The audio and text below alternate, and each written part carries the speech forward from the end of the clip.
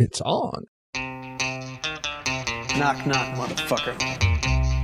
Get your facts straight. Stop. I'm sick of your bullshit. I have this one big pile of shit. Watch me get back to the shit. Tiene la tarara un vestido blanco que se pone negro cuando baila tanto. La tarara sí, la tarara no. La tarara baila tan bien como yo. La tarara dice All right, everybody, welcome. It's another episode. New one. Yeah, it's a new one. Not an old one. No, once again, it's a new episode. Unless you're listening to this a second time. Yeah, well, sorry if you are. Yeah, then it's an old episode. But in the current moment, it is a new episode. It is about to become a new episode, which with each passing moment, we are creating the new episode. Yeah. And this episode is about a anime series. I guess you could. It's an OVA series. It's an OVA series. So it is a series. It is a series. More than one episode, therefore a series. Yeah, there's 6 of them, and it's called Shamanic Princess. Yeah. And what is this? 96, 97, right? Yeah, 96 for the... It actually, I think the last episode said 98 in the copyright. All right, then. So well, there you go. It does span a few years, but yeah, mid-90s kind of thing. So, Yep. Was something that there is a manga of it. I thought was I looked up, and it turns out the manga came after. So this was actually kind of a original thing as an anime. Yeah, I was going to say that I saw that it was an original sort of thing. So yeah, I had thought it was based on the manga, but it's the other way around. Apparently so not. I was wrong. Yeah, so that's kind of a rare thing. Yeah, I mean it's especially because this seems so dense. Yeah, like it feels like there's so much more to it than what you're getting in the anime that it just... Yeah, it does seem like there could be a lot more. Yeah, like you could unexplained have or whatever. An entire story arc going on of what happened before the Right, series proper even goes on. Like it just seemed like, wow, there's so much going on of just character history together and the whole world of craziness going on. It just seems like this could be a huge branching story in the background. It does. It seems like, there's definitely, you'd think like, oh, well, there's how many millions of volumes of this thing? Right. There's not. No, it's just a little 6 episodes. Little thing that they put together. Yeah. So the first 4 episodes are the I guess the main story, and then the last 2 episodes are a prequel, right, leading up to the main story. And I think all 4 of the main ones I think were 96, and then I think it was the 2 prequel ones that were 97 and 98. So okay. So I do think it was still like they just made the 4 and then said, well, we can go back and make some more of that backstory stuff. Yeah. And I guess I could be totally wrong on that too, but it just... Well, yeah, I mean, if we're... we don't know, so who the fuck knows? Yeah, I haven't seen any, like, incidental like, descriptions of creative process or anything, but... Well... It's all just my guesswork on that. Should we just assume that you're wrong? Might as well. It was probably all planned right from the start. They had the storyboarded out. Well, I would like to think... I mean, you never know, but in order to do those first 4 episodes, you would assume that they had an idea of what happened beforehand, because it does. There's definitely some of that, because right in the first episode, when the group kind of meets up, and Jopalo jumps out and says like, "Hi, I'm Jopalo," and they're like, "Oh, you're replacing Graham." Oh, they say that in the beginning? It's like right in that first, whatever, 5-10 minutes or something. Wow, that first, okay. And it's like, because he's not even in that arc. He's totally gone by the time that shows up. So it just feels like, that was something. So they already knew that Graham was there in the earlier parts. They had a name for him, and so it was like, they had to have something planned out. Right. So they probably had it all ready to go, and then maybe based on sales, they're like, well, we can do these last two episodes or whatever. Yeah, so it does make me think that there must have been a broader story idea that maybe just hadn't been produced in any other format, but somebody, the writers, had some kind of idea. They had some idea. Yeah. Did you look? Do you know these people or look them up or anything?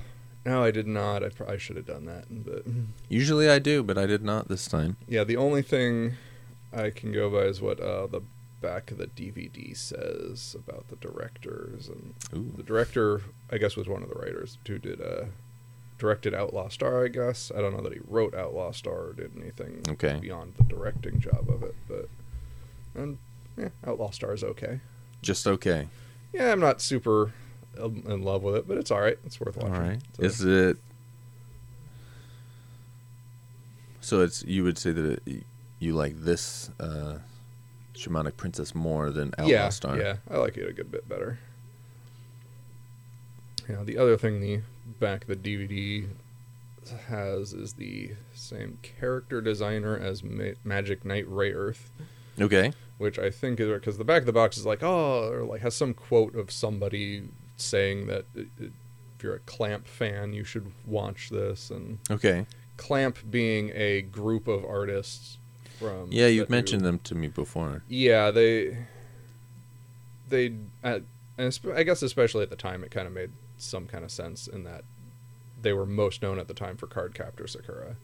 Okay. And which is another magical girl series kind of thing. So and at a time when magical girl stuff was not commonly known or released in America. So So drawing the parallels there kind of does make sense, but it doesn't really have any actual connection to Clamp at all. It's just the back of the DVD box says it's more like, I don't know, saying, did you like Terminator? You should watch RoboCop. Like, there's not really a connection, but you can kind of see, they're similar-ish, action-y, robot blowing stuff up kind of things. Like, I gotta sell these fucking DVDs, man. Put anything they can to get these DVDs selling. And people like this Clamp, put it on the box. Who gives a shit? Right. So it kind of makes it sound like there's a connection. Yeah. But there really no isn't. Connection. The connection that is very tenuous is that the character designer of Ray Earth is a manga made by Clamp. Okay. So there is a kind of a the anime adaptation had a character designer who took those characters and redrew them for the anime adaptation, and that happened to be the same person that did the characters. So it's still like a removed connection. Yeah. It's not like really a part of Clamp in any way, but it just happened to have one person on staff who happened to work on an anime of Clamp stuff as well. Like fucking any way to get that name on there, so it's like good enough for me. So it's kind of this weird. This dude cleaned the bathroom of Clamp. All right, throw him on the box. Right, Clamp produced. I don't know. Yeah. And that kind of thing is why I tend not to really care when they say it's produced by this person or it's from the studio that brought you whatever. Yeah. And it's like that's not really the part that defines what it does or doesn't do. Well, yeah, I mean, depending on the thing, producer could mean a lot. Right. But it could also mean absolutely nothing, depending on the marketing. You kind of have to know what you're talking about before you just believe whatever they're saying in the trailer or whatever, because they throw, like Tarantino, I don't really want to talk about him again, but like when they released Zhang Yimou directed a movie called Hero in the early 2000s, starring Jet Li. Oh, yeah. And Donnie Yen, and it was a kind of a big thing. Right. And somehow, I don't know if Tarantino like got the U.S. deal for him or whatever, but Miramax had the rights, and it became Quentin Tarantino's Hero. From the person who brought you Pulp Fiction, whatever the fuck, and it was just like, okay. He has absolutely nothing to do with this fucking movie. Right. But if you want to sell it to people that way, because people, they see his name. Oh, okay, whatever. Yeah. I just know that this one in specific with Shamanic Princess has had some confusion, I think, because of that quote on the back, that it like has some relation to Clamp. I've heard that as a question on the internet at some point in the past of like, what the hell does this have to do with Clamp? And it's like, not much actually. But, right. So I think that quote did actually cause some confusion as to. Well, when was this DVD? When did it come out? Because like 2000 or something. Okay. Like this is one of the older DVDs that I've got. That's what I was thinking. Like I ever bought. So because back in those early days of the internet, when not a lot of people, you had to be kind of a nerd to have the internet in the late 90s and stuff. Right. And so I imagine it must have caused some confusion because people just, go to Best Buy, they see the box, and they're like, okay, Clamp.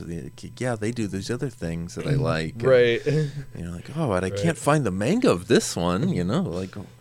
Nobody ever talks about this manga. The Clamp, it said they did it. But nowadays, everything is just like, oh, we'll look it up. Oh, everybody's got all the fucking information on their phones and shit. Yeah, so at the time, though. Yeah, okay. Yeah. That makes a little more sense.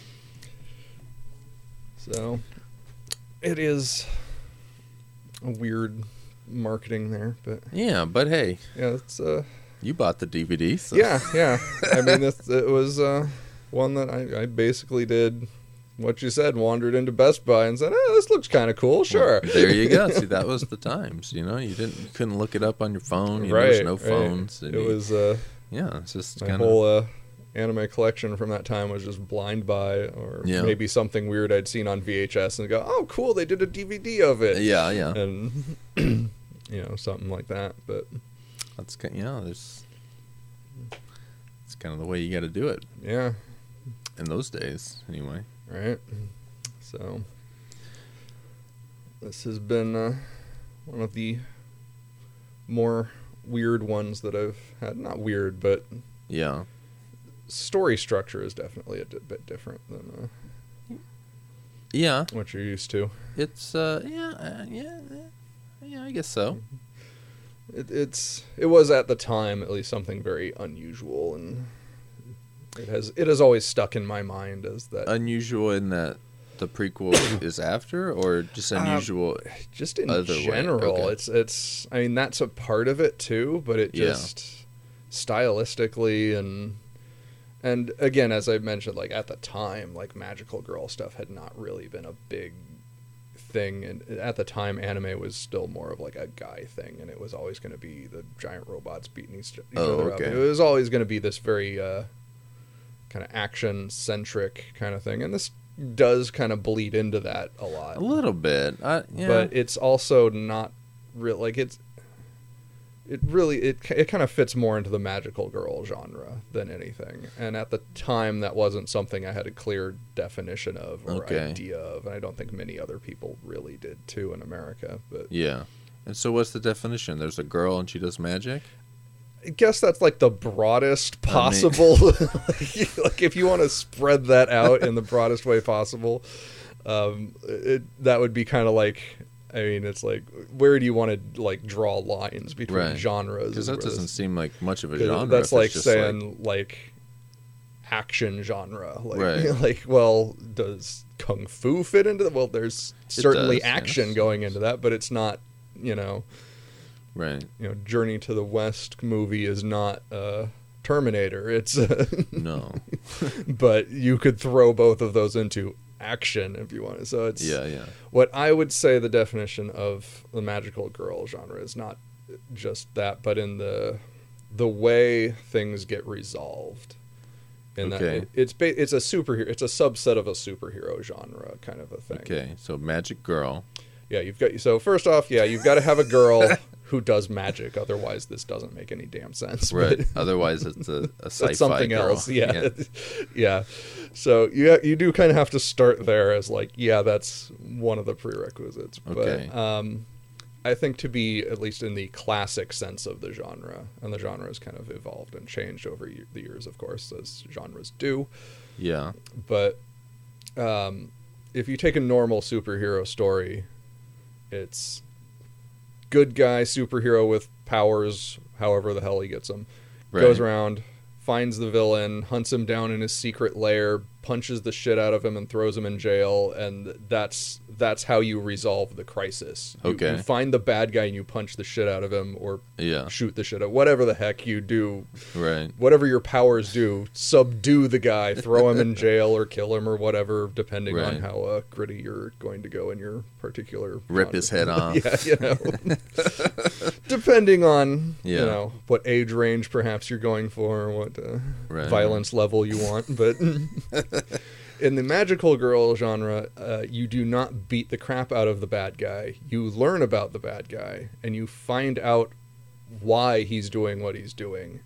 Yeah. And then you become friends with the bad guy. Friends. Aww. That's kind of the core of it, is that your resolution is non-violent.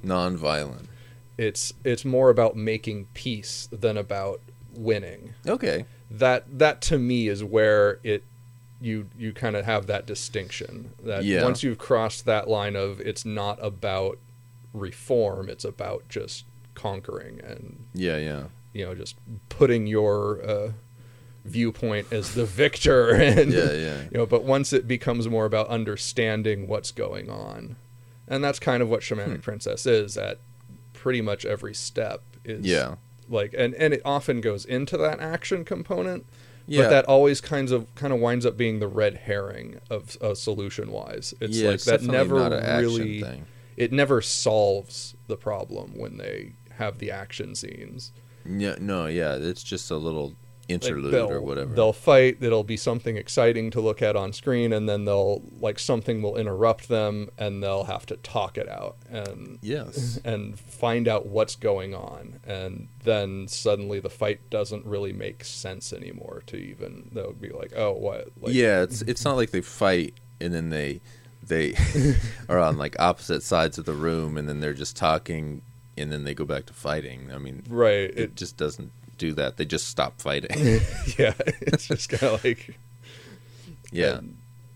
so it's more about understanding, and that kind of is where the magical girl. And so the majority of these magical girls understand their opponents at the end of the story. Right. It's always about finding out what the villain, if you even want to call them that, is. Usually it's something like they don't have a friend, or they're misunderstanding a situation, or they're, it's always about figuring out what has gone wrong with that villain's life and fixing that, helping them out. And once that is fixed, it becomes the problem just goes away. There's no longer a conflict in the first place. That's like the genre kind of originates as just being the superhero genre for little girls. Because you go back to whatever it was, 60s or 50s or whatever the hell time this genre truly started. It was kind of like, well, boys like to watch action and violence, and well, girls don't like that at all. We can't do a girl show with violence. So they kind of morphed the superhero genre to be this kind of peace-inducing genre instead, and so that kind of became the norm of just like girls grew up with, at least in Japan, grew up with these shows of that would be resolving differences, and so they kind of came up with this formula that like was just kind of this peaceful variant of the typical superhero formula. There have to be like subversions of that where there's the magical boys where they understand each other, and I don't really know that that's ever really been a thing. Come on, somebody's got to do the magical boys. I mean, I'm sure there has been at some point, and actually I know there has been now, but I don't know how, like, it must have taken decades for that to specifically to happen, it seems. That seems like such an obvious it does, thing. But it's like it's something that honestly, the only time I can really think of a male character, at least in a classical anime time period, of kind of fitting that role is Osamu Tezuka's Blackjack. Okay. The doctor who... Oh, because he does the surgery. I've always kind of thought of it when I read some of the manga, and I just kind of realized he's a superhero. Yeah. But he's not beating up bad guys. He's curing diseases. And it's more about this figuring out what has made a person sick and curing. And so it's like this very non-violent superhero thing, but he's totally got all of the typical structure of a superhero, right down to being like this vigilante wearing a cape. But no magic. Right, but there's no magic in that, so it's not really a play on that magical girl structure. He's just an educated boy. Yeah. Right. But he's a guy. He's an adult, right? Yeah. Yeah. There's not like the teenage adventures of Blackjack. Not as far as I know. Elementary school years.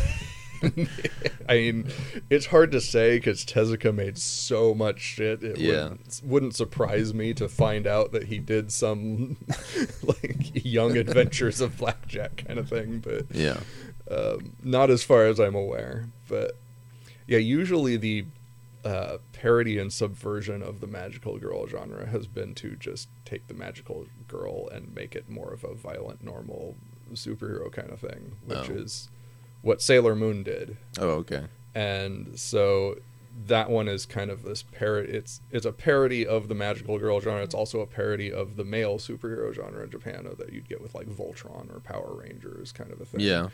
It kind of parodied all of that and blurred it into one kind of thing. And that's kind of where it got the ball rolling on the more action magical girl genre. Okay. That Sailor Moon just kind of really changed that entire genre because of that. Girls want to see some action too. Yeah. That was kind of the thing, is that the whole reason the magical girl genre even exists is because like corporate executives or whatever were just like, well, we can't have girls watching violent shows. Girls don't like violent shows. What girl likes violence? And it was just kind of like, and then it was in the 90s that started to get eroded with Sailor Moon, and even more so with Utena. Just kind of breaking down that concept of girls can fight stuff too, why not? Right. And then girls were like, yeah, that's cool, I've never seen it. Like, because they just never had that before. So it was... So do they just fight and there's no understanding? In Sailor Moon, it's kind of half and half, I would say. Like, it's at least paying lip service to the typical magical girl thing of like spreading peace and justice, and but as a parody. Yeah, but it's a parody, and a lot of the times they basically just wind up vaporizing the bad guys, and there's a lot of death in that series, honestly. But so is there examples where the people are fighting and they understand, and it's like a genuine example of that? I might actually say Utena goes there, because Okay. Utena is very structured around the duels. They're always dueling over this, but during those duels they're having a lot of dialogue, and it's very symbolically structured. The narrative is very symbolic in its use of that, and so you, during that fight, find out a lot about why that character is doing things. That's like they kind of get down to their raw emotions in the fight and just start shouting out what they genuinely feel, and so it kind of does wind up being both. And that I would say Utena funny. Is that perfect balancing point, especially because the duels in Utena are always kind of by definition non-fatal. Yeah. You win the duel by knocking the rose off of the person's chest. They got a rose pinned to their chest. Aren't they in like school or something? Some weird school? Yeah. They're in school, and then like they'll like have like some fencing club and then kind of spin off duels out of that. Yeah. And so it's they're not ever really trying to kill or anything. So it does wind up being that blending point of, yeah. Okay. But aren't those are like kind of the same time frame? Yeah.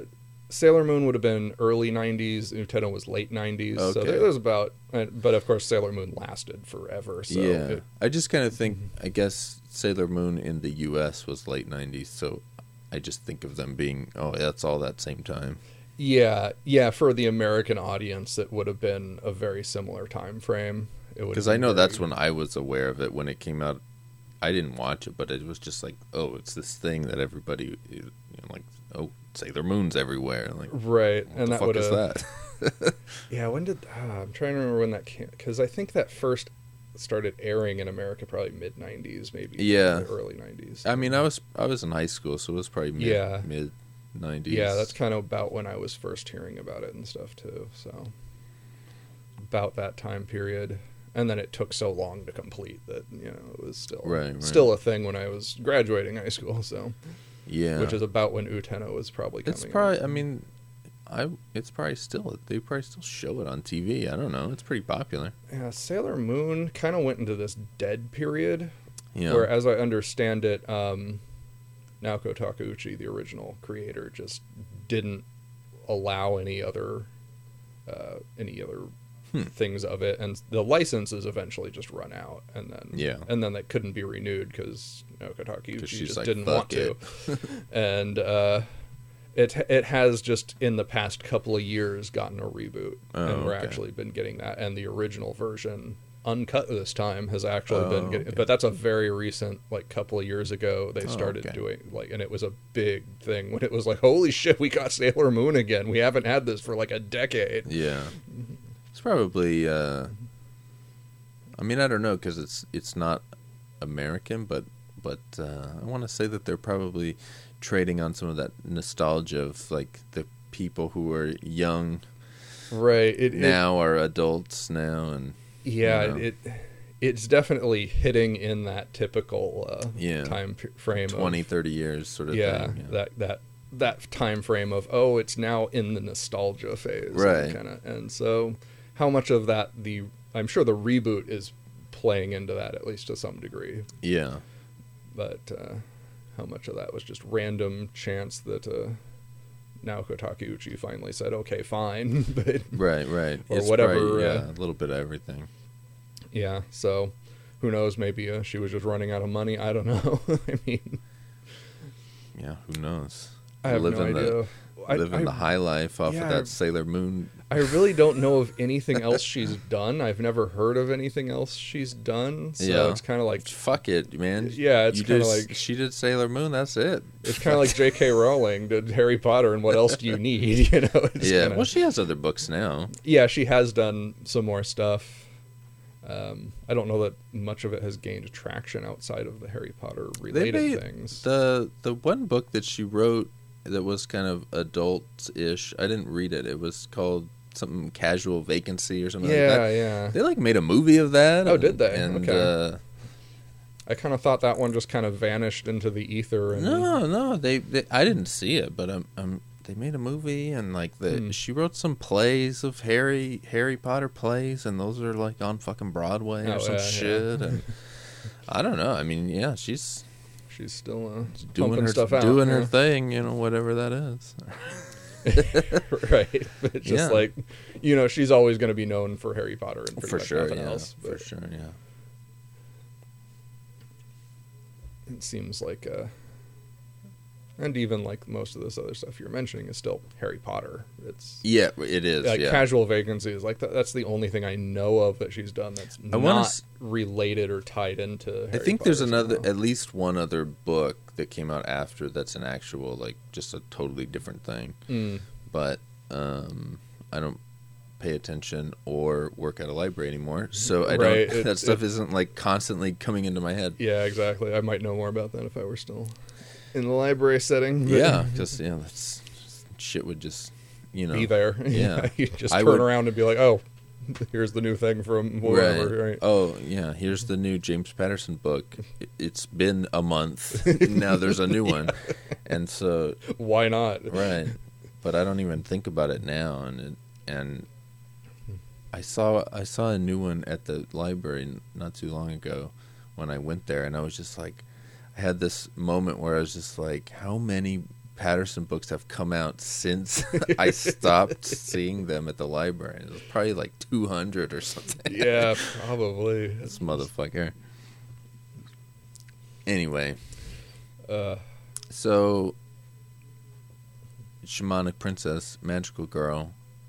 She is a girl. She does magic.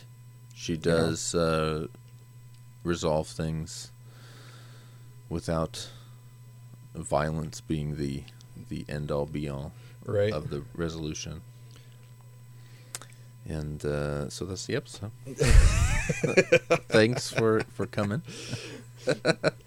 Yeah, it's despite being very headstrong and usually trying to solve things with violence. Yeah, there's a lot of fighting and stuff. Like, but that tends to be her first instinct to any problem is to just pull out some monster and have it start smashing stuff. But yeah, was it her?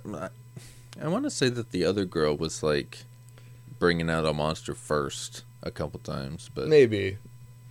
But it was kind of like with her little flute yeah thing.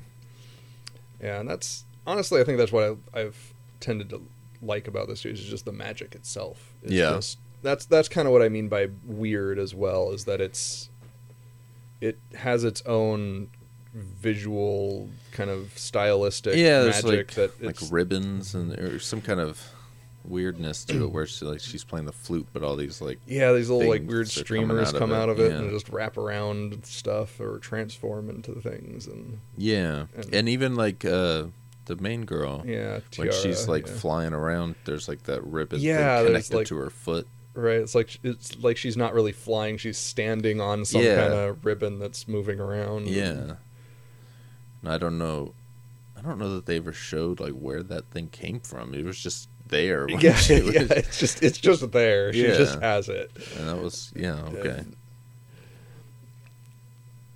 And then, like, she always does these weird spells that are, like, written on her hand, and then it's, like, written all over her body. That's right, and the letters are all, like, twisting and deforming, and it's just, visually, it looked really weird and strange and kind of, well, magical. And it's... Yeah, there's a lot of interesting stuff like that. And so I think that's always what I've found kind of alluring about the series as a whole, is just the way the magic is just so strange and evocative. It's strange, and it kind of leaves you... I mean, it answers some of the questions, but it kind of... you don't really get a good sense of... or I didn't get a good sense of, like, necessarily why they're doing magic or how... Yeah, I mean, I don't know. It's a very loosely defined system for sure. Well, because like they talk about like they're coming from the Guardian world, and they have this whatever they call it, throne of what the throne of Yord. The throne of Yord, and this is like all of their magic kind of stems from this thing, right? Yeah. Okay. Yeah, that's. And so then there's a lot of stuff about that, trying to get the throne of Yord back. Mm-hmm. Like, okay. But, like, then when they eventually do, they kind of, I guess, show you the Guardian world. Yeah, it's not like anything. I mean, it's just, it just looks like anything else. I mean, these fucking girls and they're, in the field having a picnic. It's nothing. Yeah, it's. You don't really get a sense that it's like this whole other thing. Yeah, it is kind of weird because it does kind of bring it back to Harry Potter. It's kind of that genre, I guess, of you have the magical world that is hidden from the normal world. Yeah, and okay. And so it's like, and the main characters kind of bounce back and forth. So it's that kind of like Narnia, Harry Potter kind of thing. It is, but like do they ever? There's nothing like that magical about the magical world, though, is there? It's kind of. I mean, it's kind of weird because it's you like it shows the prequels and they're like just in a normal ass house wearing like, but then there's also these weird there are these weird aspects to it. Well, there's like those dudes in the robes and shit. It's mostly like this cultural aspect that makes it very like you've got that pillar of rocks with the strings and the like tattered rags dangling off of it. Right. And they have like that little summoning circle with the dudes with the robes and then they have that like a festival or whatever where they're having that like kind of mock fight. Right. But all that is like you said, like cultural. Yeah, it's all like the landscape itself seems very normal. Right. And so it's kind of, and I guess that's kind of the point of the whole thing where they're like, it's kind of like this mirror where things are flipping and stuff. When and so she drops the little ball and it turns from day to night and stuff. And so like, I get it in that it's this, it's a reflection of our world sort of a thing. But at the same time, I don't know. Yeah, it's kind of like, okay. Like it just... it leaves just enough of like this edge of mystery to me of like what is going on here. Yeah, and I don't necessarily need to know or even want to know. Right. I kind of like not knowing. Yeah, I think that's really what kind of sells this one for me and why I like it is that I don't really know any of these answers to any certainty, and it kind of leaves that mystery in there, and that kind of makes it more compelling. Yeah, and you do get kind of a sense that the creators do know.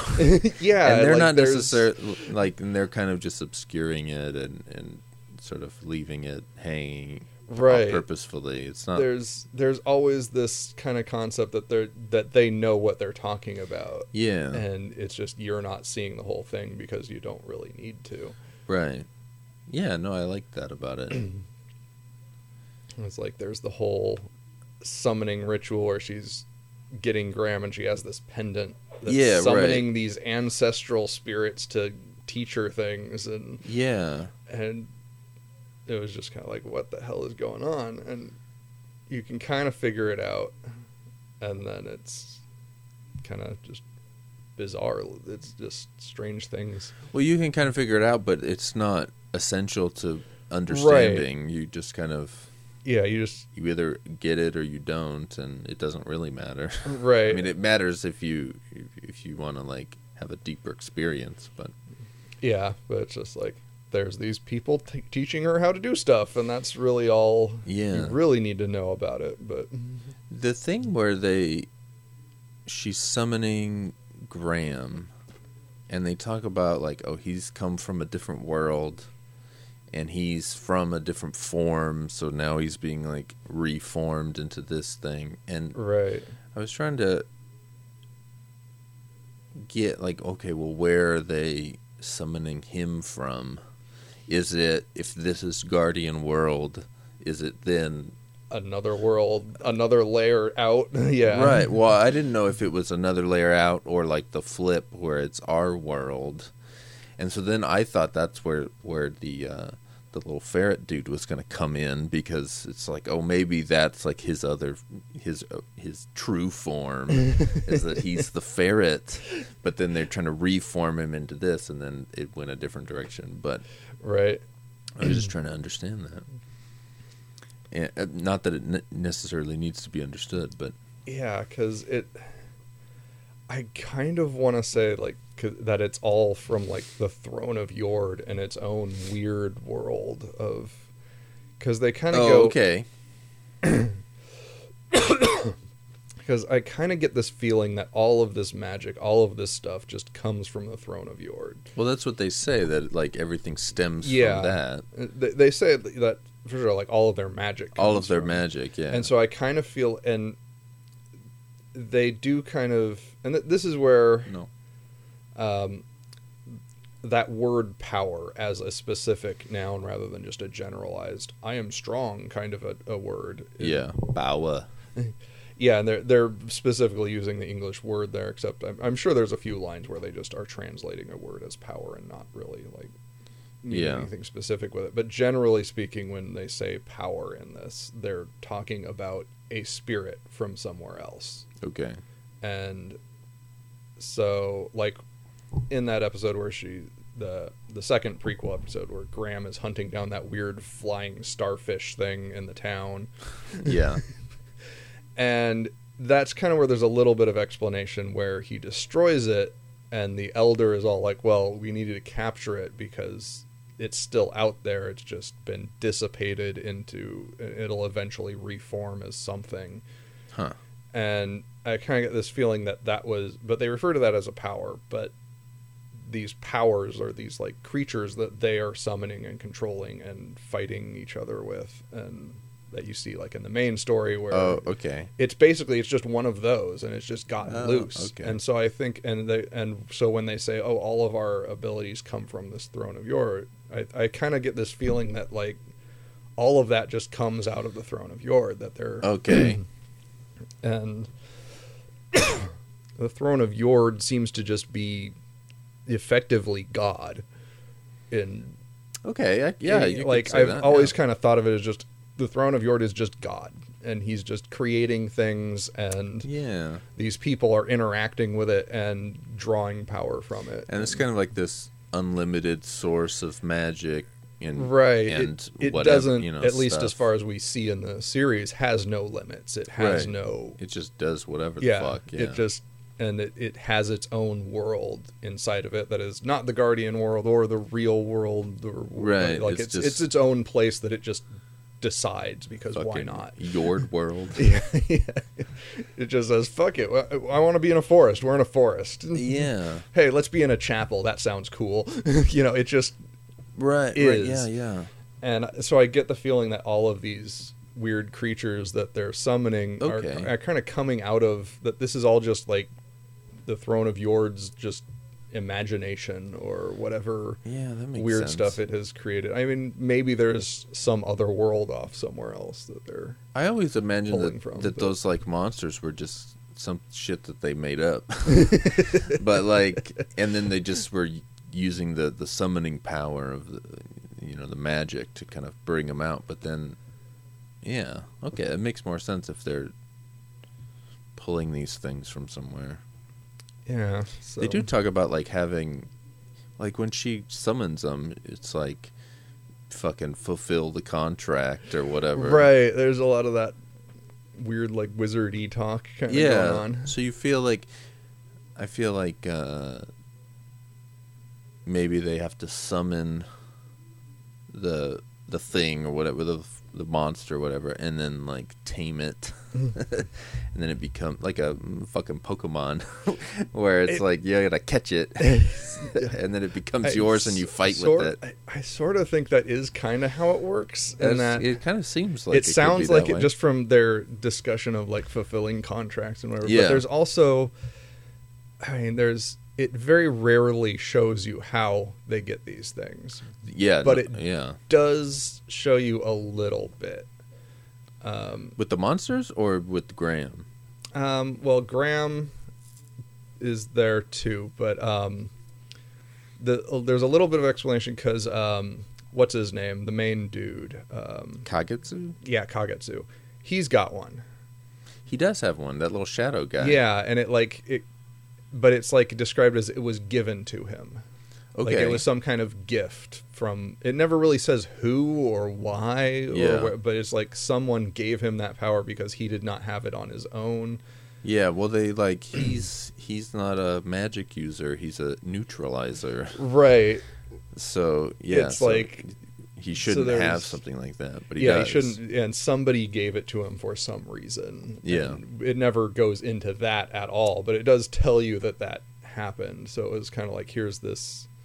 So it was kind of this outside thing that he acquired. Yeah, but it was tamed and given to him. There's also this moment in that first prequel episode, so the earliest episode, where she's creating Graham. Yes. And he's getting, he's kind of tied up by that weird red shadowy spirit that winds up just kind of being Tiara's own fear of shit going on. But then she tames it And it's basically and then it becomes one of those powers that she controls. Yeah, and then she can transform into that. So that's kind of like what you're saying with the Pokemon thing of like she found this, captured it, took it over, tamed it, and it became her a new power for her to use. And they just flat out state it afterwards that the mentor people are like, oh, and you've acquired a new power. Right. And like specifically using that as you have gotten this new creature to control and be a part of you. And and she uses that in the main story a few times, and you just think like, okay, she's just becoming the fucking demon lady or whatever. Right. And it's whatever the fuck, you know. And then they kind of go into this explanation in there of like, this is where she gets that power. I liked that. Yeah, that was something I always loved that scene. But did you watch them in I guess, I don't know, story order, but did you watch prequels first? Or? This time I just went through it just in standard order. Yeah. I tend to watch the prequels first just because I've kind of enjoyed seeing it in order in the past. But that's like the first time I ever watched it, I obviously watched it in normal sequence order. Yeah. Just because, I just, like I said, I just went in Best Buy, this looks cool, and just popped it in and watched it. It was like the prequels come around, I'm like, oh, this is before all, okay, whatever. Yeah, I think that's like, for me, I always try to watch whatever the thing that was created the first. Right. And then watch in that order. And I feel like if a new person were to watch just like the prequels first and then I feel like it would be wrong. That. Yeah, I'm because it's definitely like designed not to have those prequels at all, and then you watch them later and to fill in the gaps on it. Right. And I was thinking about like, would that be as a first experience? Would that be any better to see the prequels first? Would that give you any particular benefit to anything? Yeah. And I'm not sure that it really would. I feel like the benefit comes from after watching the first 4, then you get the shit filled in by the last 2. Because I was definitely noticing that there's a lot of scenes in those prequel episodes where if you haven't seen the main arc, you're just not really gonna get it. Right. And because like there's that scene at the wind festival where she sees the kids running by with the capes and then suddenly she sees Sarah mixed in with that. And having already watched the first 4, you kind of know what's going on. Yeah. But if you'd just be like, okay, that was weird, and it wouldn't mean anything, and you just forget about it and move on. Right. But yeah, like you said that they mentioned Graham at the beginning of the first episode. Like, I don't fucking remember that. Right. Because it was in the beginning, and I don't know. Graham, who the fuck is Graham? Is this guy Graham? Right. Right, that's something you would never notice on your first watch through. It would just be kind of like, whatever. Yeah. But, so in that sense, if you watch the prequels first, you would get that. But, so it's kind of what I think when I first gave it, I said, like, the prequels or the main arc, whichever you watch first, is going to spoil the other one. Like it's going to give you information about the other one and tell you how things are working. Right, but I think the way that in different ways. And I think if you watched some prequels first, it would make the 4 less. I don't want to say less interesting, but just like it would kind of spoil it a little bit. Yeah. Some of that mystery that you get when you're watching, like, what the fuck is what is this?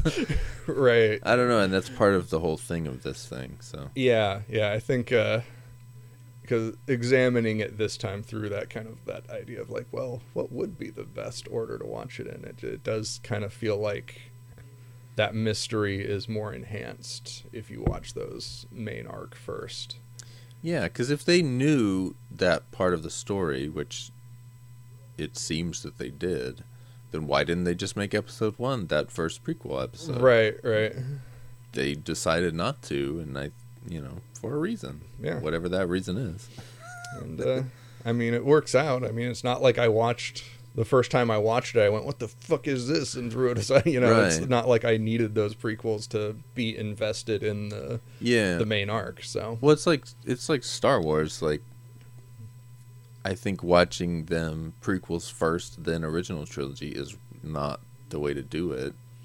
I think the prequels trilogy is like all about filling shit in. Yeah, it's about from what you already know, answering those questions that you have. And so if you watch them, in the fucking episode order or whatever, I think it kind of is like loses something. Doesn't make sense. Like, it makes sense, but I don't see the point of watching them in that way. And yeah, I mean, part of the reason I do tend to watch this series on like prequels first is because I do know everything that's going on. And well, in that, sense. if you already know and then you want to see different things, then it makes sense in that way. But just just as a first as experience, a first thing, it's not gonna benefit you to any significant degree to watch the prequels episodes first. It's not.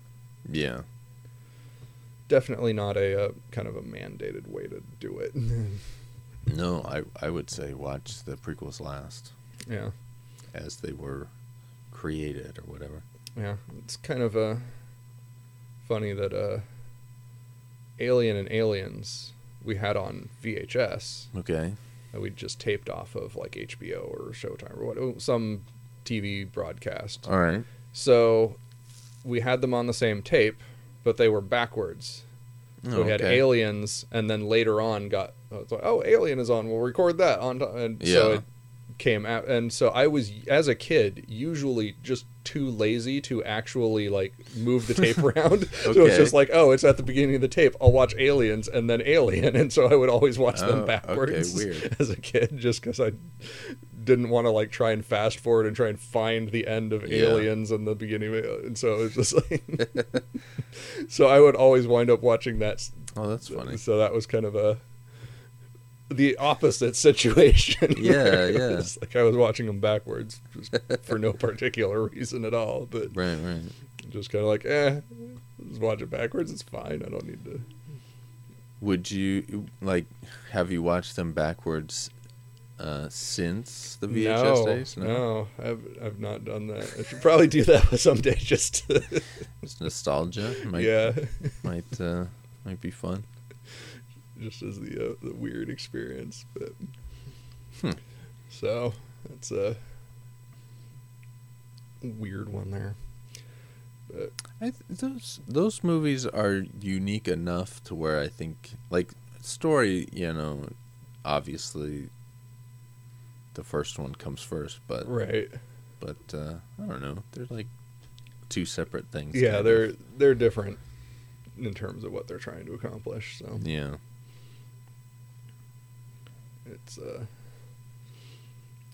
it was fine. I never had any kind of problem with it, but I was just a kid at the time, so I wouldn't have cared anyway. Kids don't give a fuck, right? It's just like whatever. It's Aliens. It's awesome. Let's watch it.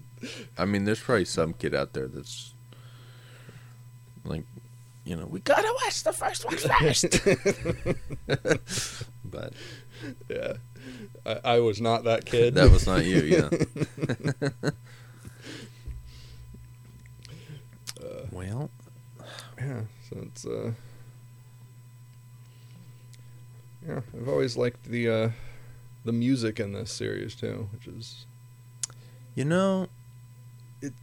I was looking at the Wikipedia and there was a section and it was like the fucking music is this unique thing, and I swear to God I don't remember one fucking piece of music from this.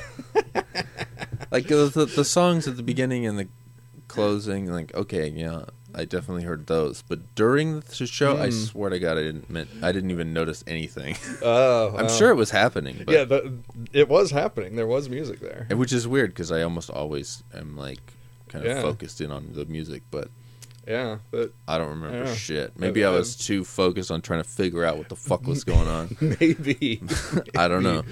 But I've always just liked the music. It's just very like kind of odd, and the music kind of contributes to that sense of mystery of what the fuck is going on. Well, maybe it was working on me, but I just I wasn't conscious of it. I mean that can very much happen. Yeah, just not be aware of it, but still contributing. Right. But yeah, the music is it's weird. It's got a lot of it's really weird with Lena because she's playing the flute when she's summoning things. Yes. And so sometimes it's hard to tell whether that's just a sound effect or part of the actual music getting blended into what her actions are. And there's some times where you can just flat out just tell, like, oh yeah, that's just background music or whatever. But other times it's kind of like, is that maybe just like, is that a sound effect layered over the background music? Or yeah. Kind of like, because it's kind of weird with her specifically, just because she's using music as a part of her magic stuff while there's background music going on. I liked that. And it was like, that's another thing that they don't really explain, but how each person apparently has their own way of you know, like their own personal style, I guess. Yeah, like I can't think of the word, but there's like a fucking wizard word. It's kind of wizard word for the method or the thing that they like, kind of like a staff, but I can't think of the fucking word. I don't know. Wand. Yeah, no, it's, I don't know, whatever. Some word we'll figure out someday. Yeah, I don't know. Like their own catalyst, but it's not catalyst, it's something else like that.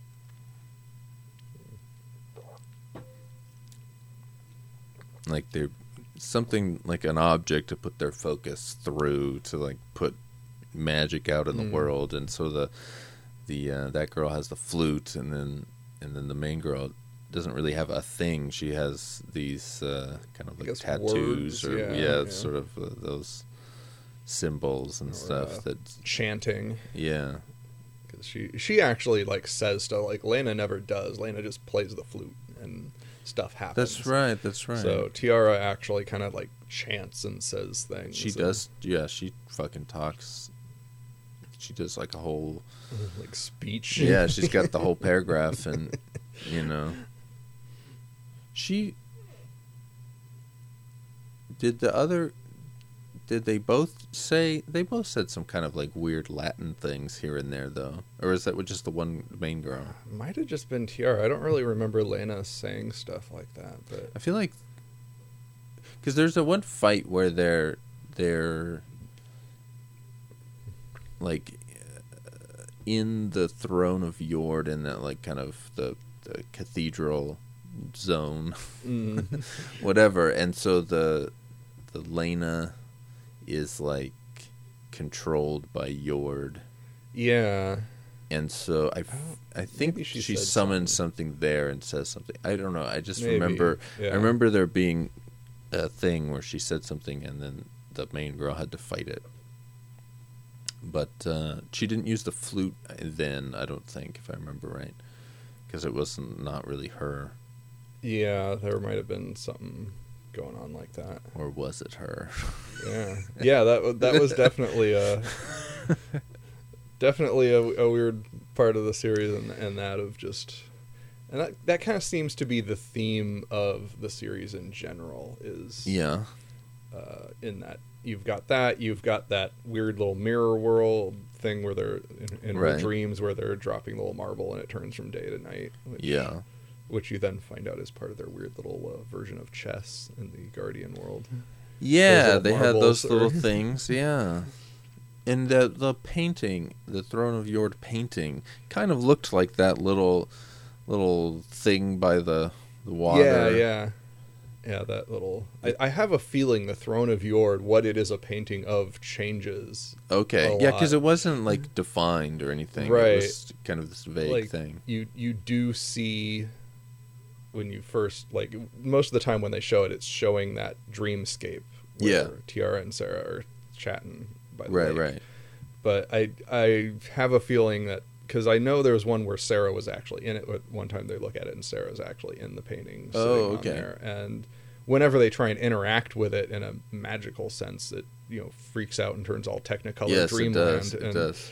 And so I have a feeling that the painting, just what is actually visible on the painting is, I'd have to go back and look at it again, see what it was in the prequel episodes. Oh, I think it's the same kind of dreamscape thing, but it's all golden or whatever. Yeah, because I think it's a little different there or something. So yeah, it might be a little different. I don't know.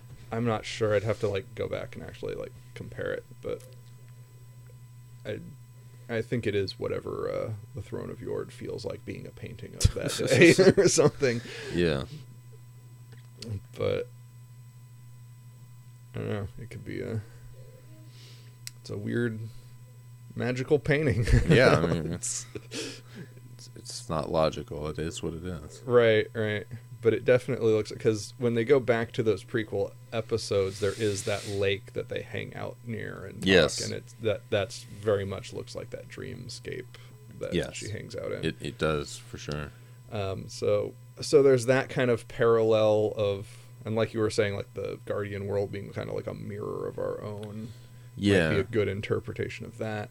There's the whole thing where she's summoning Graham and that weird demon lady that she becomes, like that turns out that's just another aspect of her own psyche. So it's like seeing these two different sides of herself and coming to terms with that.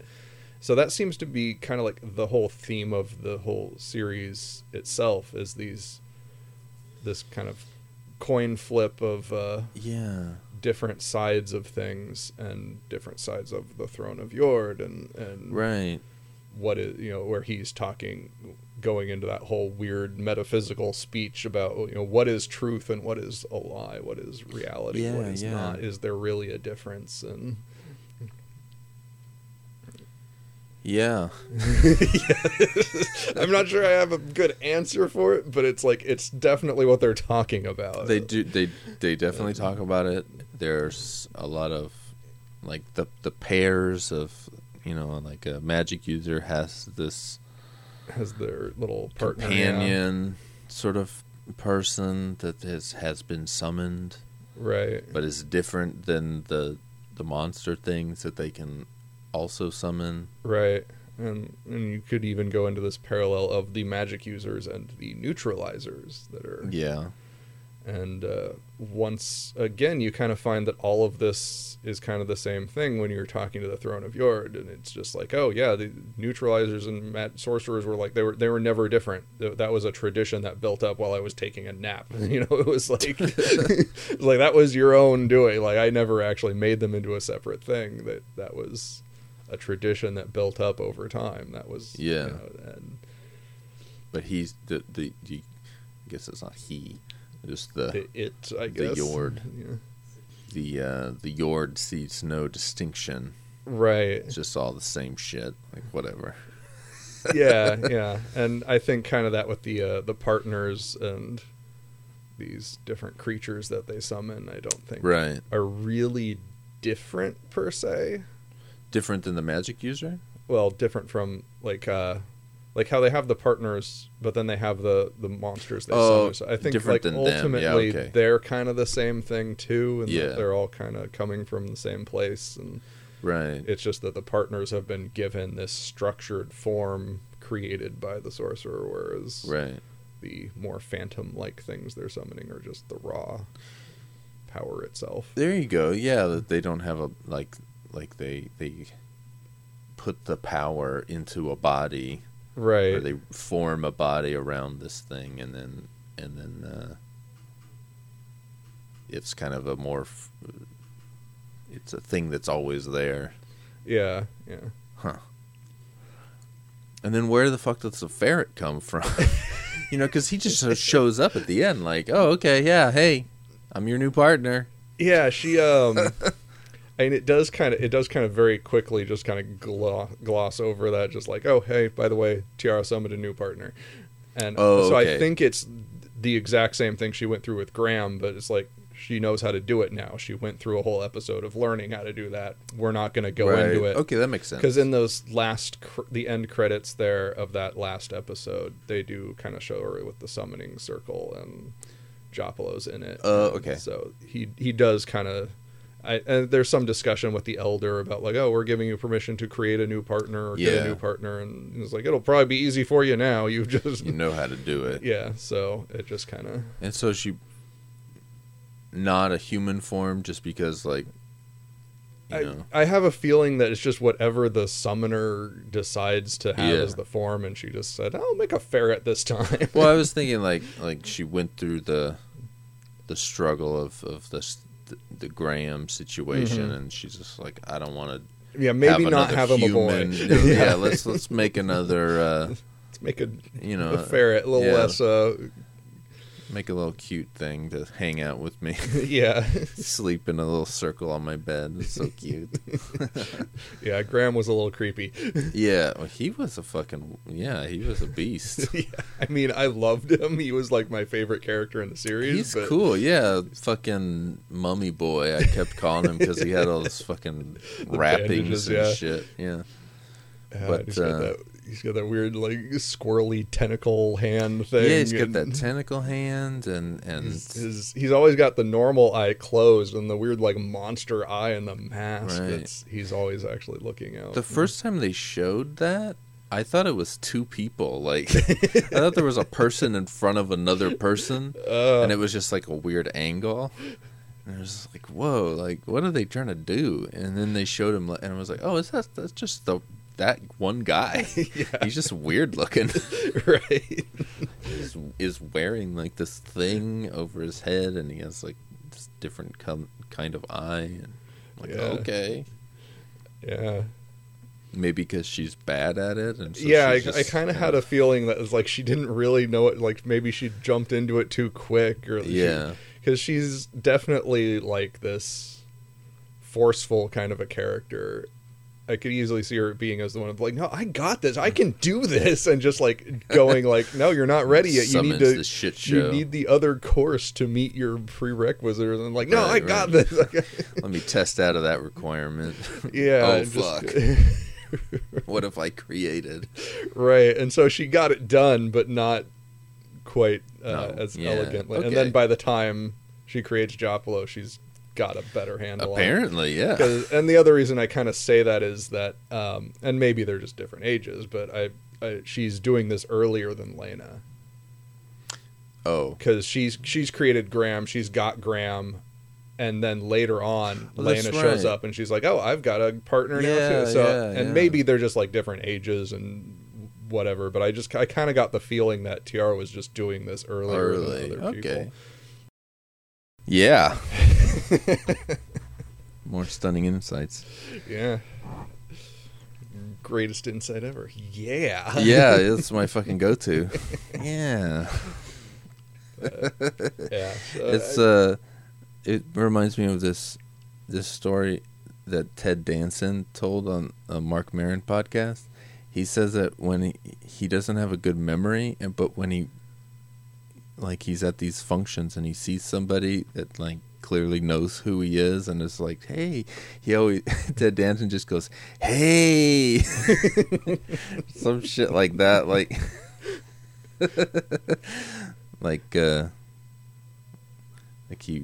he's pretending that he knows the guy. So if you ever see Ted Danson, you go, oh, hey, how's it been? Where's it? And he'll just be like, hey, and just like assume that he just doesn't remember you. Yeah. That's funny. But yeah, fucking throwing a yard. Yeah. It's a weird thing.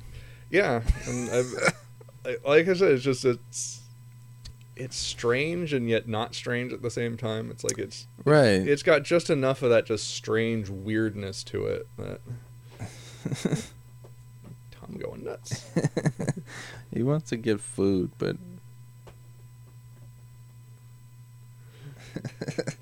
yeah, but it's like they give it a form and you see, okay, it's this thing, and then now it can take on this other form, and right. So it's not mysterious in that, I mean, they show it, but like, you know that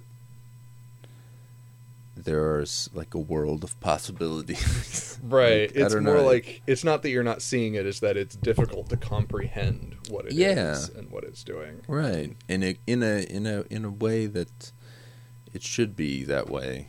You shouldn't understand it.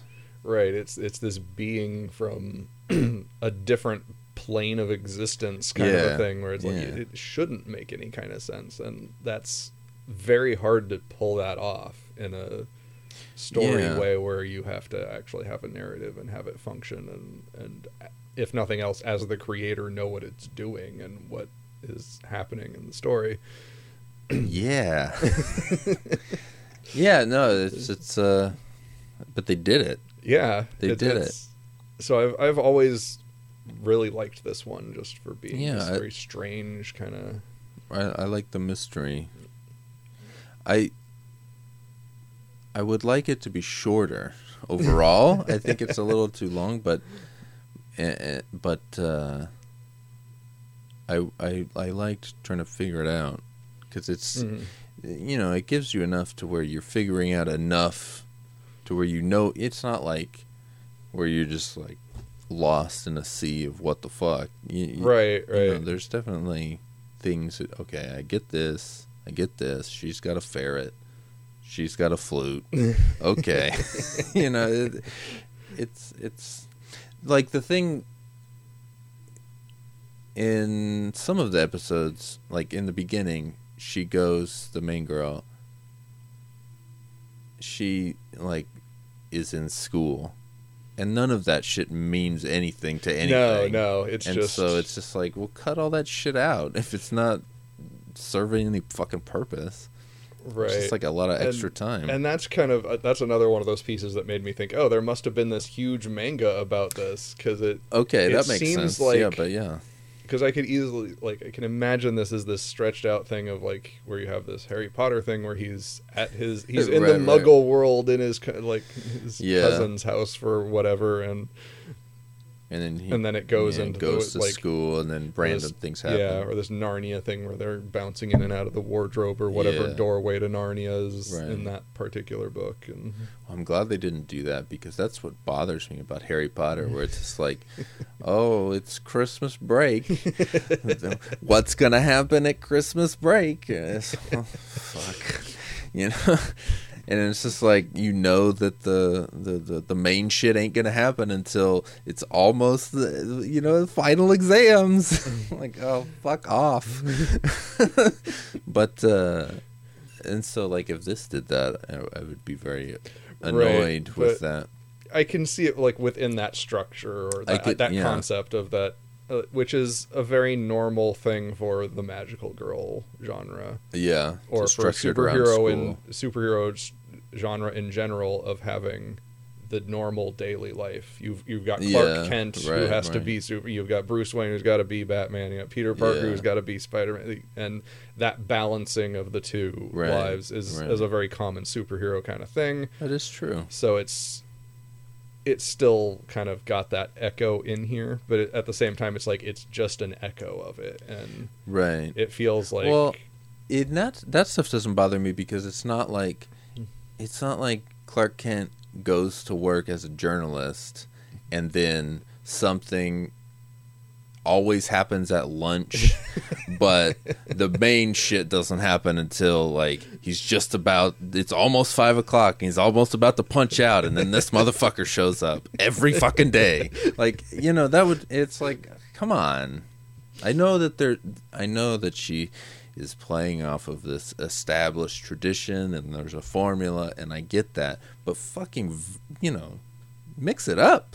Jesus, come on. I know the last book does a little bit, but fuck, man. Yeah. I mean, at least pick another fucking holiday. Jesus, Easter, fuck Christmas. Every book has a Christmas part. Yeah. Just bothers me. I don't think it bothers anybody else but me, but I don't give a fuck. Banging that fucking drum until I don't have a drum to bang. It's all punched through and and then I'll put a new head on that drum and bang it anew. Yeah. It just seems so lazy to me. Like it's like I don't know. Like, doesn't that get boring as a writer to be like, oh well, here's another fucking Christmas dinner and Harry's, here he is, and fucking alone this time. I don't know. It just seems so boring. Yeah. Yeah. That's life. Yeah, I don't know. And so yeah, like the stuff with the just cut all that shit out with them. When she Yeah. goes to school, because like at one level, I like the school stuff because I was expecting like, okay, this is gonna go somewhere, and there's like she's got these friends. Okay, like who's gonna be your friend? And I was kind of getting into it, like, all right, cool. Like, who are these girls? I don't even know what the fuck their names are. Yeah, I don't. And either. I don't even It's know. like, Do they even say? I Probably. think they do at some point, but I But don't none of that remember. shit Yeah. matters. No, it's all just kind of there. Yeah, so that's kind of my problem. I feel it's just like did it even use them though, because they're not in it much. yeah, because there's but- the one, because there's the first scene of it, which is just kind of like this setting up the situation she's in. Yeah, Where it's just like, okay, she's got a cover story and she's living with normal people, and oh, by the way, her kind of rival from the past is Right. there doing the same thing. So in that scene, at least, I don't think that's any kind of problem, because that is setting up the true plot of her and Lena. Kind it's setting it up, but I feel like yeah, it does feel like it's trying to go somewhere with the new friends at school thing that it's really not. I don't know. Like, I feel like this could be a solid 2-hour movie without any of that shit, and just like have it could contain the prequel stuff as flashbacks, and it could work. I feel Yeah. like 3 fucking hours is just like, come on. Yeah, What are you doing here? You could probably do that without really losing anything. I don't know. But I don't know. I don't know. Come on. I have that problem with a lot of things where it's just like, come on. Especially when it's like 3 hours is a long fucking time, and like 3-hour movie is kind of like a big deal. Like, oh fuck, it's 3 hours. yeah, and I know it's segmented out as and half-hour that's I things, think where I'm coming at it from a bit of a different angle of anime series are usually like 5 hours or right. But I have the same problem with those. It's just like, well, right. Like, why the fuck is this 5 hours? Like, come on. This story is, you could condense this down. Let's get to the fucking chase, I don't know. Yeah. Yes, I'm just too used to that longer format, maybe, for the anime in general. Yeah, And I was never like into long form TV stuff, not until like fairly recently. So right. Yeah, That's kind of what anime has generally been. And well, there's always been the movies and the TV, hasn't there been? there's always been like the movies, but they're usually adaptations of the longer series, or there's ones that aren't, but generally speaking, it's more often than not the movie is certainly back in the older time periods, it was more, and I mean, I guess it started out, you get things like the Sacred Sailors ones back from the 40s that we watched. Oh right, Yeah, Momotaro. Yeah, so I mean, there's always stuff like that, but there's always been these big longer series too, where you got like Astro Boy's freaking gargantuan, and that's kind of where it all starts, really, in terms of. Well, and it all kind of comes from the comic stuff, where there's these big comics, and then how are we gonna do it? Make a series. Right, and that's kind of where Astro Boy started out as this comic book, and it's going on for decades. And but then you get somebody like Miyazaki. He has the fucking Nausicaa, and then he just makes a movie, like one movie off of it. Right. And so Miyazaki was more dedicated to film specifically. I think, like he did, like the weird story I'd heard on that is that he pitched the idea of the movie. Yeah. And then the producers were just like, "Nah, it's not based on anything. How are we gonna we don't have an audience already. What are we gonna do with the movie that doesn't have a pre-existing audience already?" And he was like, "Well, fine." And he wrote the manga specifically to justify the movie. Okay. So that was a very weird situation, but because that I think is the only manga he's ever done. Really, I think there was like an art book of Porco Rosso that kind of predated the movie, but it wasn't a story. It was more of just like an art book that he took concepts from, and other than that, like, but even then, a lot of like the Ghibli movies are based on things like a lot of them are based on Kiki's Delivery Service is based on a novel. And so is Howl's Moving Castle, of course. And so there actually have been a variety of them that are... I mean, there's a lot of them that are unique. And he was kind of one of the people really kind of making that into a thing. Like, prior to that just wasn't really done in movies. Like, Project A-ko and... what the heck was it? Castle in the Sky? That one, I think. Yeah, that was the first proper... Ghibli movie, I think, and those two came out like the same year, I think, and were like, oh my god, you can make movies not based on things that actually like sell? What? Like, it's like there's two right there. I don't get it. That's great. That seems like such an obvious thing, but I guess yeah, not to the producers of media. Yeah, well, yeah, I mean, producers, money people for sure. They still, that's how all these remakes get made. It's like right. They want to just make something with a built-in audience. Right. It's that whole concept has been and especially with anime movies, because they cost, like, if anything, more than a TV series. That's true. Yeah.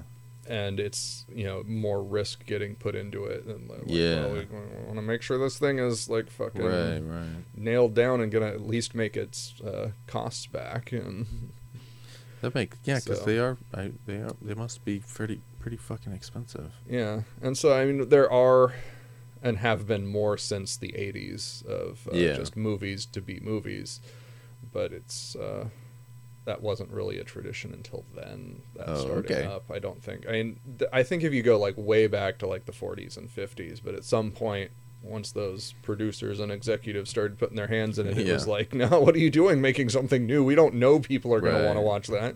Yeah. And kind of had to break out of that mold with a few good examples. Like,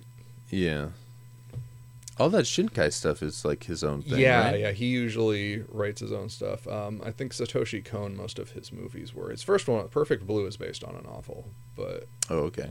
I think most of his stuff after that was his own creation. Might be wrong on that somewhere, but I think it's all... I don't know. Written for the movie, at least. Yeah, I got to see those movies of his. Mamoru Oshii is another one who tends to do that, but a lot of it. But he has mangas, though, right? Yeah. Like Ghost in the Shell's a manga. That's Masamune Shiro does the manga. He didn't write those. He adapted that. Like a lot of his anime movies are adaptations. Not all of them, but like Ghost in the Shell is an adaptation. The Pat Labor ones were... I don't think they were an adaptation, but they were a continuation of a TV series. Oh, okay. Same with the Urusei Yatsura films. So built-in audience. Yeah, so it's all... Like, a lot of that really does keep going. Like, that hasn't gone away. Yeah. Like that idea of making the movie version of something is Okay. still a pretty big aspect there. Huh. So, I mean, it does happen. There's always going to be that film industry. It's not like that doesn't exist. But just... I think the majority of anime that gets made is a TV series, and often based on a manga. Although there's more and more TV series that are original as well, so that's always handy. It's always surprising to me, though, when I see an anime, movie, TV, whatever, and it's not based on a manga.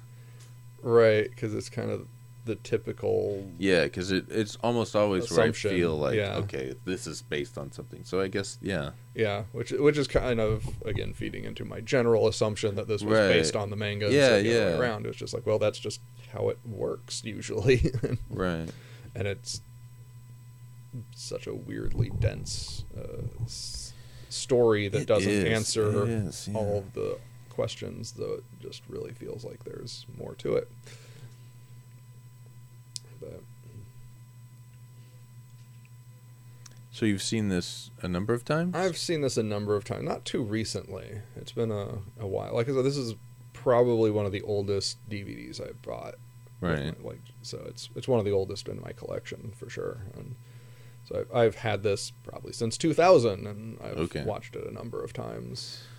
2000? That's like 19 years. So yeah. Seen it a few times. I've seen it several times. I've showed it to other people over the years, and so watched it then and watched it multiple times just because I like it. But yeah. Well, do you feel like you got a new understanding of this time, or are you just like refreshing?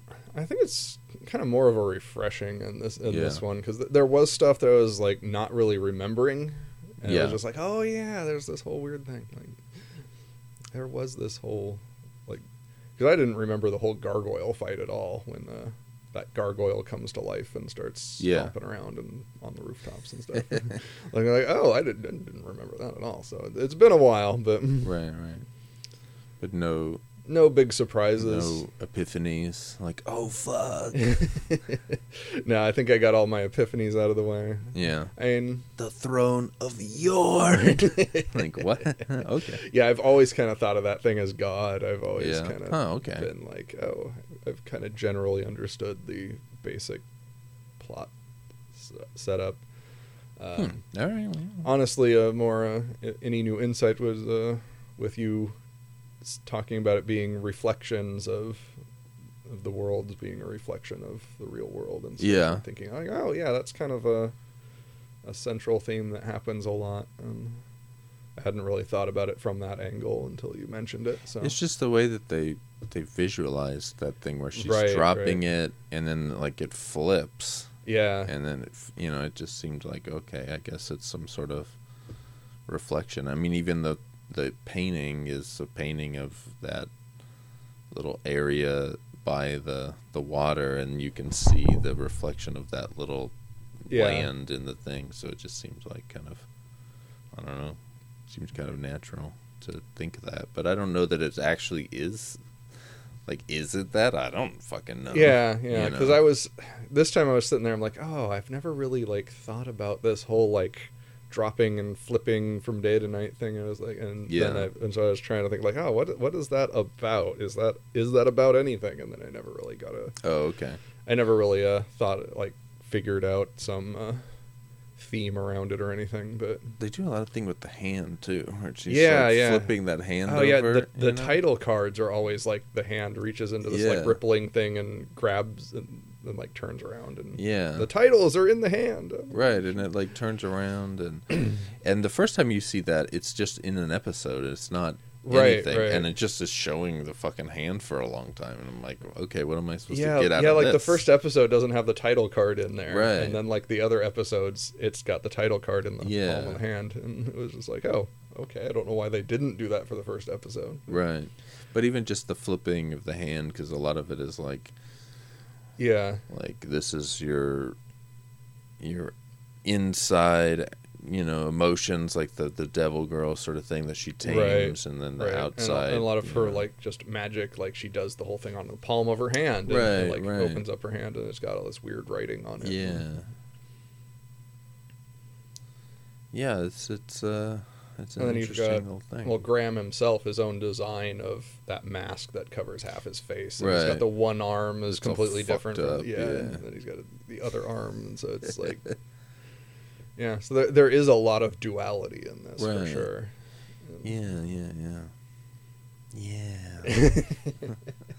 Yeah. I mean, I don't know like exactly what. I don't know that I like got. A clear sort of like message or anything. Like, I see that there is duality. What it's saying about that, I don't know. And so maybe it's saying something, maybe it's not. I don't know, but I certainly I didn't come to any sort of understanding. Yeah. At a deep level or anything. Right. Beyond just the idea of, hey, God's bored and he wants to play a game. Yeah. That's basically my summing of the... okay. Well, that's something. Yeah. That's the summary of the story. Yeah, well, there's stories that are like that. There's precedent for the God playing games story. Mm-hmm. Don't ask me what they are, but But yeah, that's kind of what I've always felt this one wound up being in the end, was just God's fucking with you because he's bored and he just wants to see what you do. That makes sense. But I think that was also kind of, because Tiara kind of goes into this a bit when she gives that big speech at the end of the main arc where she's like, oh, it's like there's this duality to these things. And so I guess it's the duality. What it does is it just gives Tiara that clue that she needs to solve the problem. Right. Which is that the Throne of Yord is kind of lonely and just wants to, it needs something to do. And it's just kind of like it's got no one to talk to and hang out with. It needs some stimulation. And and so it's... And you could say that that's interesting. It's a painting. A painting on the wall ain't shit unless somebody is like is looking at it and like and interacting with it and sort of not even understanding, but just like taking it in and processing it in however the fuck way they're gonna process it. So it's like you know, if it's a painting on a wall with nobody to interact, and is it really on the wall? It's like the whole does it exist? Tree falling in the woods and no one's around. Does it make a sound? Right. If I'm not at home, my cat meows. Does it meow? So it's just fucking the duality of things. Right. That it needs a counterpart to it. It needs that other side to be complete. So it we've got the Throne of Yord. We need the Dungeon of Yord. We need some kind of a the bad god, the devil character. To be the other side of the circle, right? So the antagonist. So without that, the Throne of Yord itself kind of has to be the antagonist. Yeah, it kind of is both in that sense. And that's kind of, I think, where she's getting is that it has no duality. It simply is. It encompasses everything, and because it is simply one, it can't really. It feels incomplete in that, even though it is encompassing, it needs to have that separation and a division. Right. So, even God. Yeah. Even God. Even the Throne of Yord in all of its infinite power and wisdom. Still crying inside. Oh, poor little Throne of Yord. Yeah. Just pat him on the head. It'll be okay, Throne of Yord. Tentacle eye blob, whatever it is. Yeah, that fucking thing. Pretty good animation on this show. Yeah, it's pretty well done. I mean, it's got its ups and downs, but for the most part, it's really... Well, like, when it's trying to do, like, a lot of animated things, like the fucking... when the flute is doing its thing and like monsters are coming out and like all that shit is like pretty fucking the good. Magic stuff is really nicely done. They really put a lot of attention to that. Like all the like there's that when she's summoning that thing, she's like grabs the ball and squeezes it and the liquid pours out and just turns into symbols on the ground. Like all of that's really all that stuff is cool. When they're talking, you can tell it's just a fucking... They're just like, well, just throw the lip flap. We don't care. Like, lip flap and a fucking blink. Everything else is just... So, like, there are moments like that. Right. But for the most part, when it's really trying to be visually interesting, it makes that animation really good. And I mean, that's a fair part of the... Right. It does a lot of that, too. Yeah. Like, if I were to say, anything truly like wrong with it on that end would be the Gaius thing, that she's the weird magic staff she summons from time to time. She uses it in a number of the episodes. Okay. She's just got this black staff that she gets in the Oh, fights with. yeah. And it's one of the few things that actually has a name, or at least something like that. yeah, 'Cause okay. She shouts out, Gaius! And then just starts flinging it around. And Yeah, that does have a weird look to it. yeah, and it's cool. It's awesome, but it's this black, blurry thing. It is. And it's almost always... she's using it like at night in a dark corner. It's just like like it needs more contrast with the background in order to really like for sure. Like that, I would say it was just kind of like, okay, you need to make this visually visible. Right. It's like you can't even, because when she's first using it, you're kind of like what the hell is she doing? Is she just punching things? What's going on? And then I didn't think it was a thing like a staff. I missed that. I thought it was just some fucking shadow that she grabbed and just started like fucking fighting with. I was like, what the fuck? Yeah, I mean, it's kind of weird. It does just kind of appear, and like looking at it in the more clearer moments, you can tell it's like a stick kind of a thing. Okay. I mean, I could see that it had that shape, and but it was all blurry and like, it's just this big blur. Right. And so you don't really know what it is. I kind of think of it as like a spear. Okay. Like she's kind of like doing some spear fighting kind of thing. Yeah, she does do that. Yeah, and it does have kind of points to it. Yeah, so it's a really cool thing. I'm like, oh, this is really cool, but it's always up against this like night sky background where it's just like shit. Yeah, it's just like, oh man, can you like do something with the lighting on this? Yeah, put some fucking neon green on it or something to just break it up visually. Right. Yeah, that is a hard, like an odd choice to because make it so obscure. Because I like it, it's cool. Yeah. But want to see it. Yeah, exactly. It's like I want to see it. Damn it.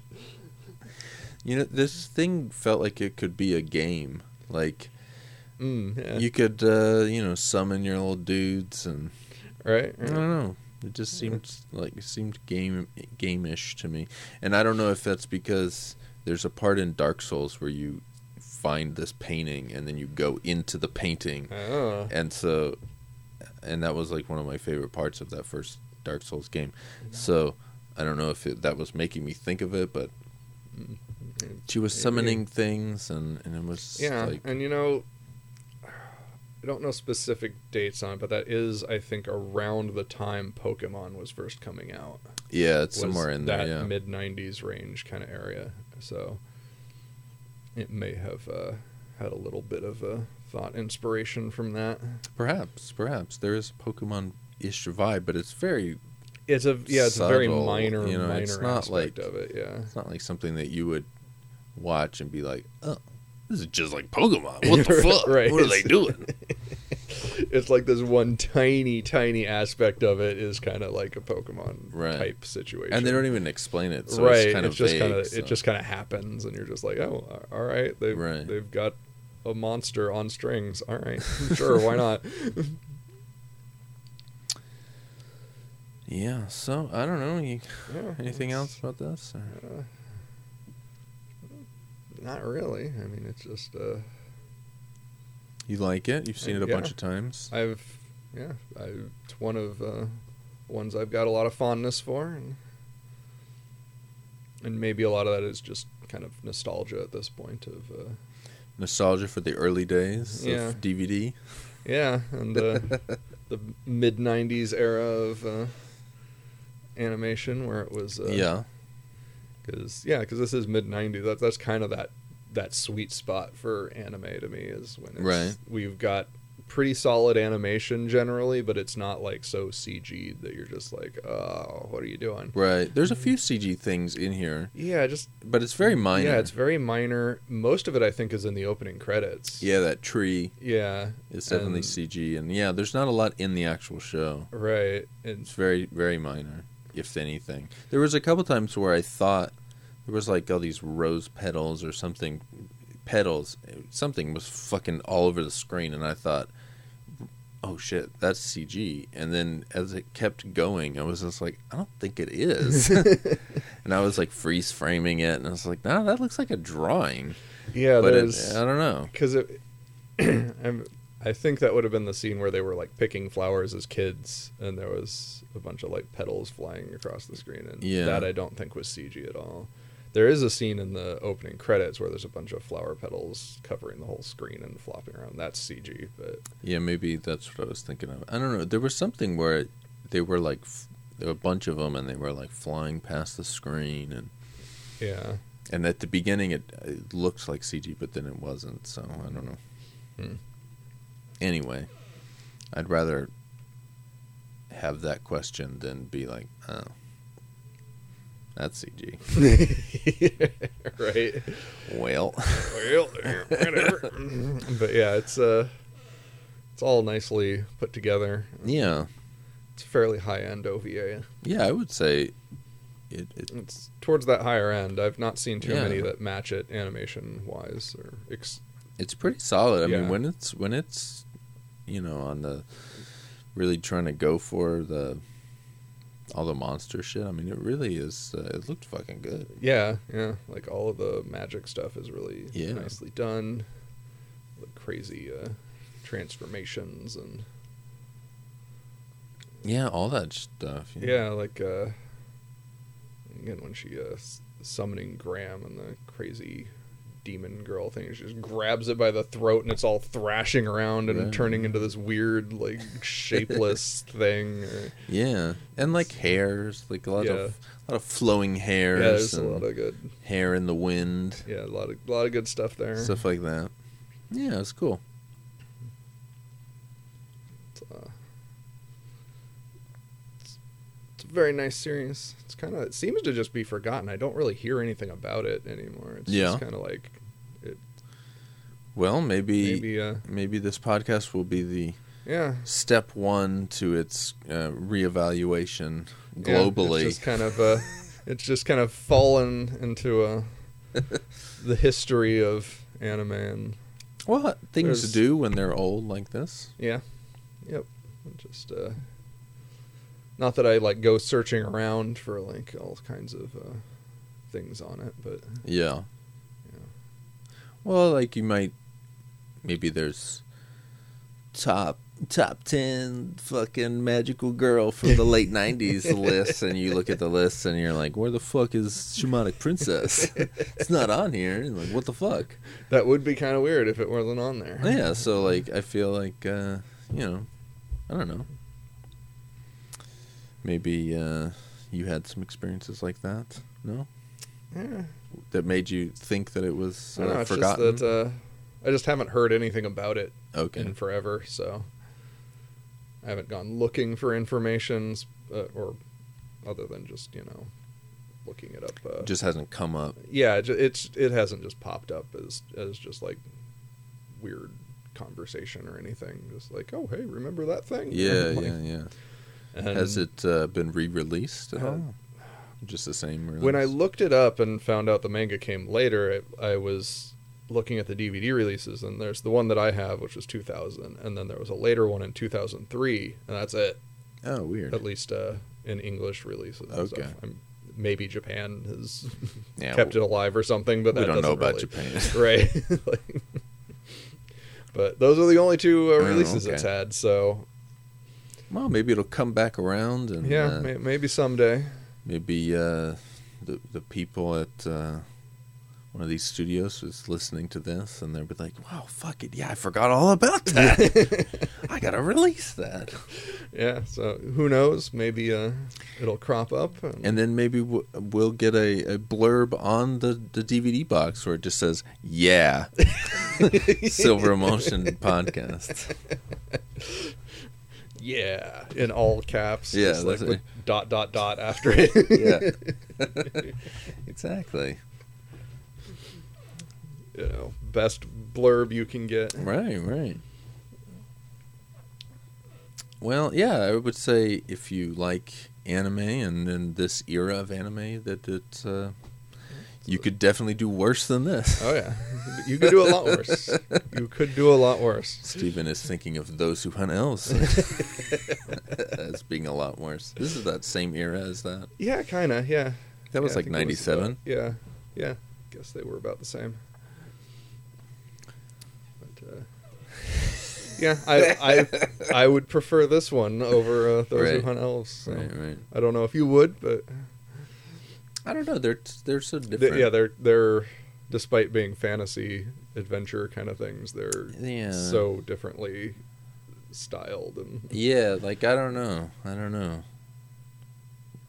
I would have to. I don't know. I don't know, it just depends. I have to think about what I'm watching when I'm watching Shamanic Princess. Right. And I like to not think. Those Who Hunt Elves is definitely not a thoughtful series at all. Not really. And I enjoyed that about it. So, yeah. I know. We watched it, and then I thought, okay, now comes the question, do I keep it or sell it? And I couldn't bring myself to sell it. I was just I don't know. Yeah, keep it around. Not Junpei. I don't know. I got kind of instantly nostalgic about it. I was just like, what? And I have no interest to just go in and watch it again. So I don't know. Maybe I just hold on to it for a little while and then sell it. Yeah. I don't know. I do that sometimes. Anyway. Yeah. So yeah, if this has been under the radar for you and you like anime, seems like a good one to dredge up if you can find the fucking DVD. Yeah, I have no idea how easy it would be to find anymore. I certainly haven't tried to buy it in 20 years, so... You're not trying to hoard copies? It's like, I need them all. Yeah. There's a guy that was doing that with fucking Jerry Maguire VHSs for whatever the fuck reason. I remember there was a thing where the guy had thousands of Jerry Maguire VHSs, and it was just okay. Okay. Don't know what that's about, but you clearly have too much fucking time on your hands and money because you're just storage space. Yeah, okay. And why that fucking movie? It's got me. Yeah, whatever. I don't know. I mean, I guess they must be cheap, but yeah, that's definitely if you go to the thrift stores and you are looking at VHSs, it's almost always the real mainstream kind of very obvious stuff that everybody had, and that's one of them. So yeah, right. Maybe he is trying to get them all, and then it will be rare, and then he can sell them for hundreds of dollars. I don't know. Maybe. Well, good luck, because that's not not gonna happen anytime soon. They probably put out quite a few of those. Yeah. And who the fuck is buying VHSs of Jerry Maguire? That's never. I don't know. It's just it boggles the fucking mind. Right. I mean, I don't know. He's got to be a lunatic. That's the only logical conclusion that I can come to. Yeah, maybe he's trying to create the best possible quality print and getting samples from as many sources as he can. But there's fucking Blu-rays and shit. I mean, it's not. Don't know. All right, so got anything else, or probably about done? Yeah, I think we're about done with that. All right, so until next time, adios. See ya.